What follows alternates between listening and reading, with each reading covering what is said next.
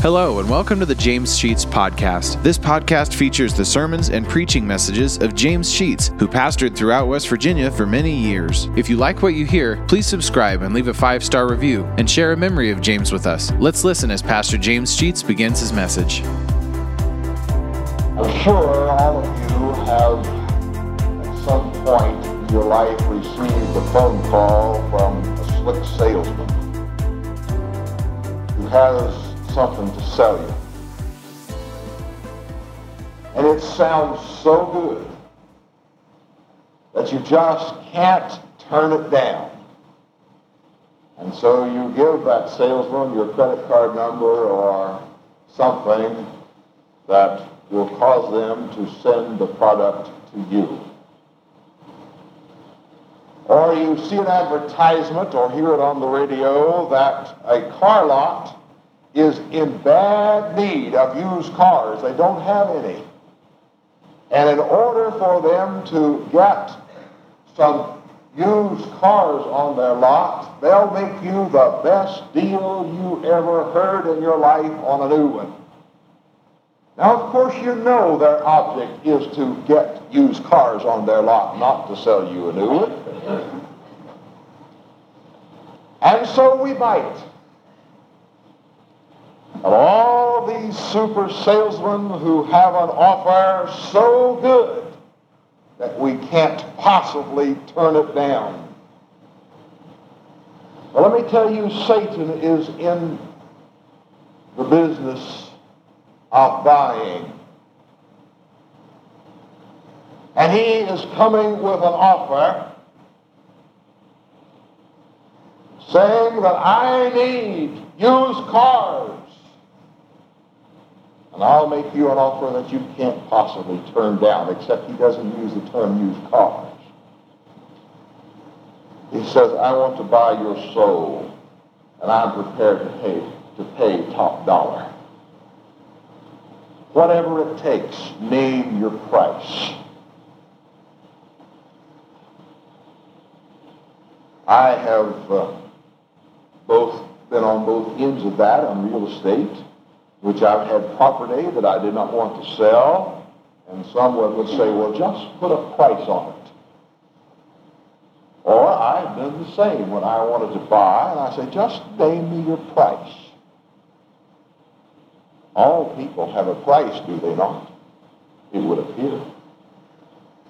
I'm prepared, he says, to pay whatever it takes, because what I want is control of you.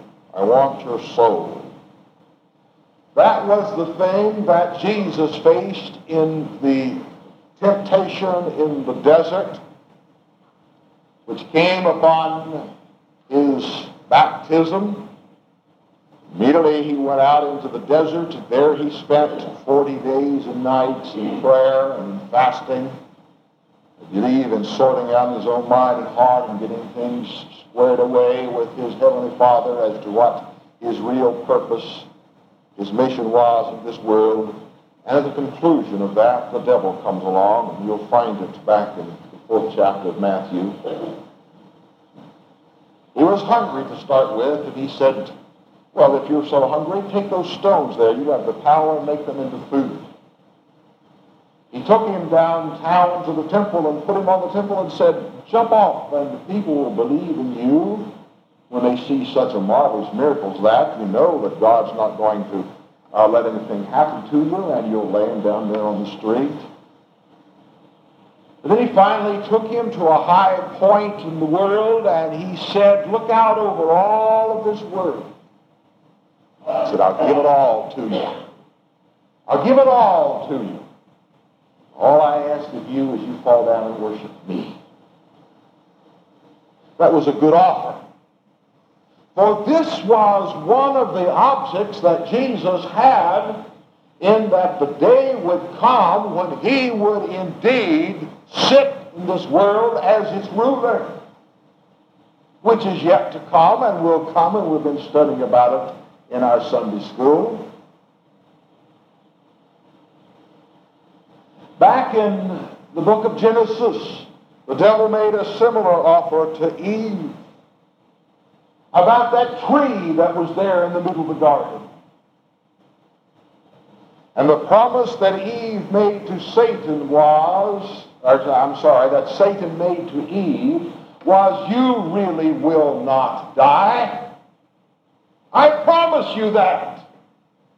God has an ulterior motive. He doesn't want you to become as smart as he is. And if you eat of it, you'll be like him. Sounded good. What was he doing but making an offer that Eve could not turn down? What was he doing to Jesus but making him an offer that he thought Jesus could not possibly turn down?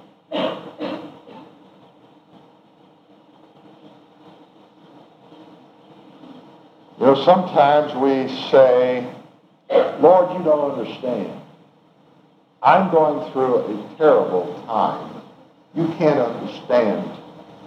I'm being faced with temptations that are getting insurmountable to me. I just can't refuse. I can't withstand. You don't understand. But the Scripture says that Jesus was in all points tempted like we are.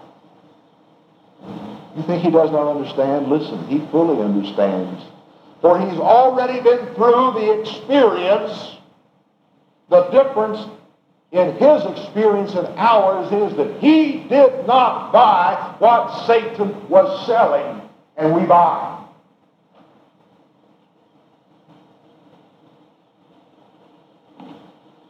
Now let's look at some of the things that go on here in the life of Satan and his offer to us.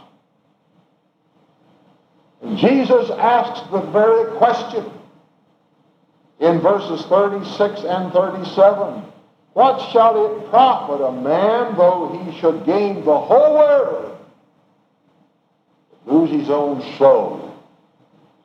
Then he asks the question, what will a man give in exchange for his soul? Name your price, and Satan will pay it. Just put a price on your life.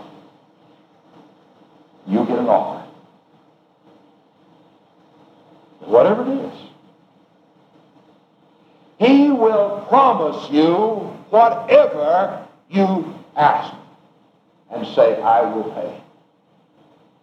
What do you want? What does it take to buy you? You want money? There are many people who will sell out to Satan himself for money. How much is it that it will take to buy you? You like to be a millionaire? You can become one. It's not difficult to be a millionaire if you're serving Satan. He'll pay the price. You can have it.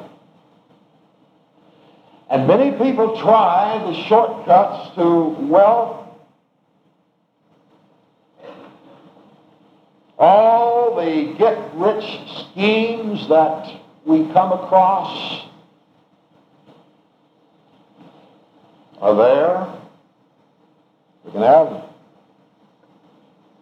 You want money? Sell your soul to the devil. You can get it. How about fame? You want that? There's some people who are so determined to be recognized and have a position that will be remembered in history, to have their names out on the marquees, to have their face in the spotlight, to be seen on television, to be recognized and known, that they'll do anything in this world to get that position. That's one of the big downfalls of most people in the theatrical business, the movies, is the desire to be famous. You can have it.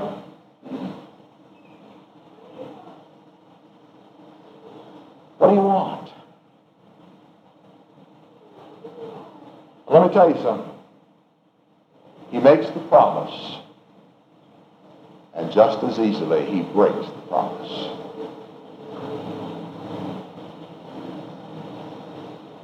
Are you willing to gamble that Satan will completely fulfill everything that he has said? That you can have it all? The tragedy of the whole thing is when it's all said and done, the wealth, the fame, all the things that Satan has to offer become absolute nothing of 1 second after death, and it's all gone. And in hell, the rich man lifted up his eyes and saw the poor beggar over in paradise and begged for a drop of water, because in his life he had sold out to Satan and he had for a short period of time all that he wanted. And 1 second after death, he had regretted his decision. You know that we don't even know the rich man's name? He lost all of his wealth. He didn't even end up in the history books. The beggar did. We know his name. But let's suppose that Satan would make good and give you all that you could possibly ever bargain for. It would be a bad bargain. Let's go back to selling cars again. Have any of you ever purchased a lemon? Most have at some point in time. You know, it looks pretty good. And my goodness, was the price cheap. I mean, you just don't buy automobiles like that kind of price. I know of a story, and this is a true one, in which a fellow saw an advertisement for a Cadillac for $50. Well, he had an old clunker, and he thought, well, there may be some parts on that one that I can use on mine to fix it up, and so he went to the house to buy the Cadillac. When he got there, he found that it was a brand new one. $50 for a brand new Cadillac. And he inquired of the lady, are you sure you want to sell this automobile for $50? She said, yes, indeed, I do. That's the price. He wrote out a check quickly and handed it to the lady. And then his curiosity got the best of it. And he said, now, I've got to know, why would you sell this brand new Cadillac for $50? He said, well, that belonged to my husband. He ran off with his secretary and is in Bermuda. And he wrote me a letter and said, sell my Cadillac and send me the money.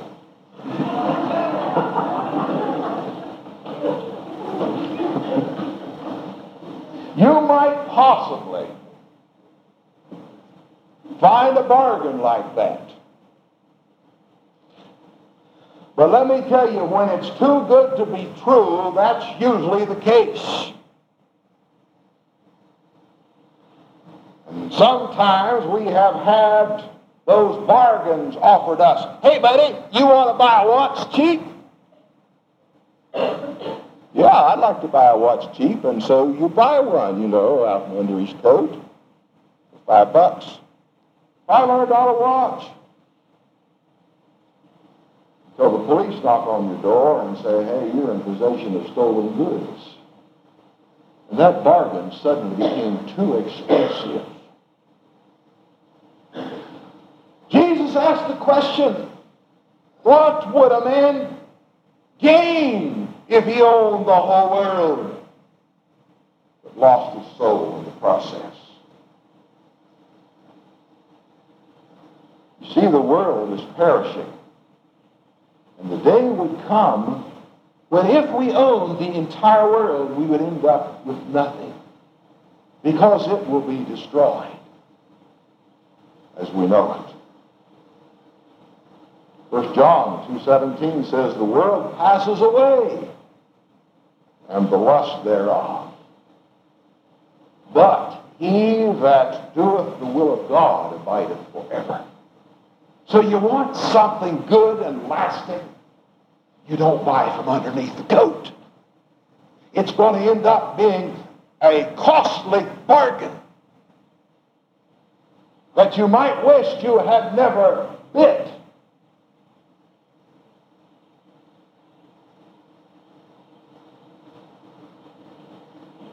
No, the world does not satisfy.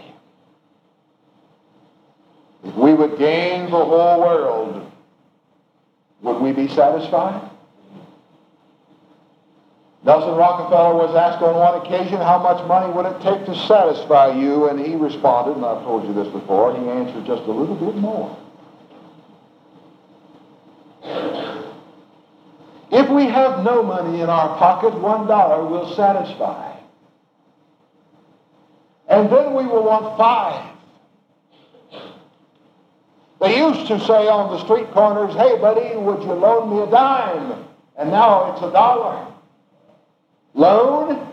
I don't know why they use that term, because it's not a loan. It's a gift, if you give it.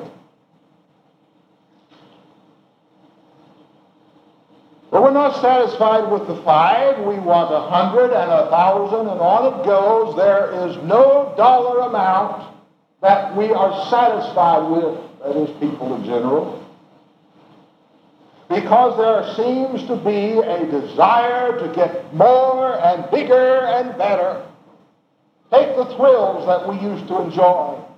You know, the little old slides in the amusement parks for the 3- and 4-year-olds were fine. And can you remember how all of us used to get excited about those little slides or the little merry-go-rounds and little things. And then you got to graduate to the Ferris wheels. And then you've got to graduate to those big old roller coasters, and you've got to get bigger and better and more exciting all the time, because it becomes dull to simply repeat and repeat. We want more excitement. The world will give you more excitement because Satan knows you're going to feed on it.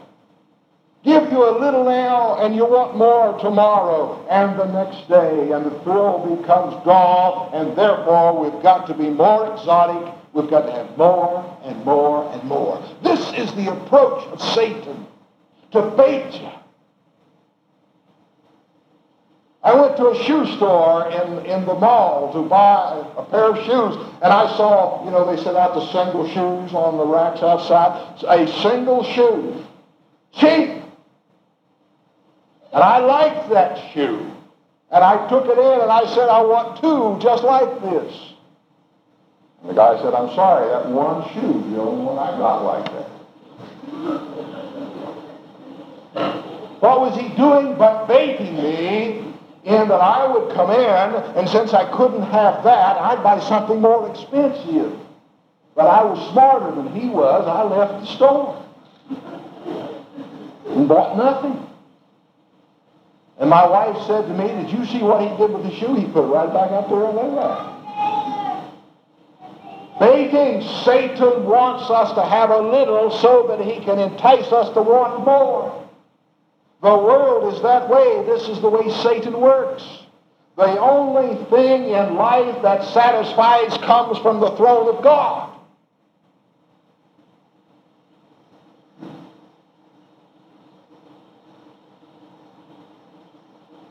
So we become the slaves of our desires. Any of you hooked? I mean, you're absolutely hooked. Some of you are Coke junkies. You can't get through a day without starting it with a Coke or a Pepsi or whatever it is. Anybody want to admit that? That's the first thing you do in the morning is get a soft drink? Now, come on, Judy. I knew you would. How about coffee? You can't start without coffee. We're hooked, right? I hope there's nobody in this congregation hooked on alcohol or hooked on drugs, but we know many people who are that way. We become obsessed with these things, and what do they end up being but the owner of our soul? We're not in control. That is in control. So who is in control? Satan is in control. When we get to the things that he wants to offer us. I'm not saying Satan's in control of coffee and Coke. That was my point. I hope you understand that. When we give in and yield to the desire to own something that Satan offers, it ends up being our master. And we can only have it for a short time, and this world is over. What does one lose when he buys one of these bad bargains? Well, let me suggest quickly 5 things, and I'll do it real quick. Number 1, if we want to sell our soul to Satan, we're going to lose eternal life. We can have all this world has to offer us for a few years, and then it's gone. I had a nutritionist tell me one time, or say to me, did you realize that that dish of ice cream that you're eating only has value during that small period of time that you're actually eating it? And once you clean the bowl, it's over. I had never thought about that before. I still eat my ice cream, but I'll tell you, I think about that. The thrill is for the moment. The taste is then, not afterward. The thrill of Satan is for now. The offer of God is for eternity. Secondly, we lose the privilege of being the child of God. You know, this is one of the paradoxes. Satan says, I'll give you all this, all the whole world. He said to Satan, to Jesus that. But do you know something? I don't only own the whole world. I own the entire universe and everything that God has ever made. Because he said, as a child of God, I was a joint heir with Jesus Christ to the entire possessions of God. And you as well. Satan says, I'll give it to you now. God says, you not only have it now, you've got it forever. We'll lose that. Thirdly, we will be deprived of peace. If you're not at peace with God, you're in a state of uneasiness all the time. You know how we get when we are not at peace with some person? If we're not at peace with God, we live in a state of uneasiness. Consider the fact that if we sell out to Satan, we will be in a state of a lack of peace forever, never to have peace. Fourthly, we would miss what life has to offer us now. Sometimes we think that God's not very good to us, and we'd like to have a whole lot of things. But listen, the Scripture says in John 10:10, the thief cometh not but for to steal and to kill. And we know how that goes. We've had that experience just recently and the unfortunate murders of 2 ladies in this county. The thief cometh but for to steal and to kill and to destroy. Jesus said, I am come that you might have life and that you might have it more abundantly. God wants to give to us all the things that would make life desirable and enjoyable. The problem is he knows that our state of mind and heart sometimes prevents us from enjoying it if we had it.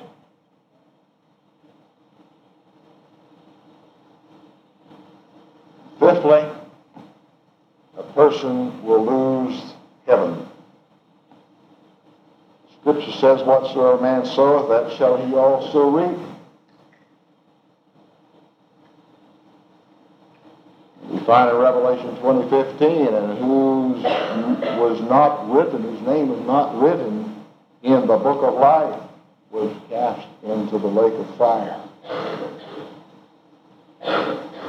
I simply want to ask one question. The question is, have you really counted the cost of serving Satan, of not being a child of God? What's your soul worth? How much are you willing to take for it? Satan will pay it. At least he promises he will. You can sell to Satan, but you give to God. Because God has already paid for you in his Son. What you going to do? Let's pray. Thank you for listening to today's message. If you like what you hear, hit the subscribe button. You'll receive automatic notifications and downloads when a new message is added to the podcast. Also, please leave a 5-star review and take the opportunity to share stories, memories, and appreciation for James Sheets and how God used him to impact your life. If you'd like to know why and how this podcast got started, check out our first episode. Lastly, if you want to donate to help offset the cost of operating this podcast, you'll find a link to our PayPal account in the podcast description, and email us at james.sheets.podcast@gmail.com. Thank you for listening, and remember to trust in God for today and for all of your tomorrows.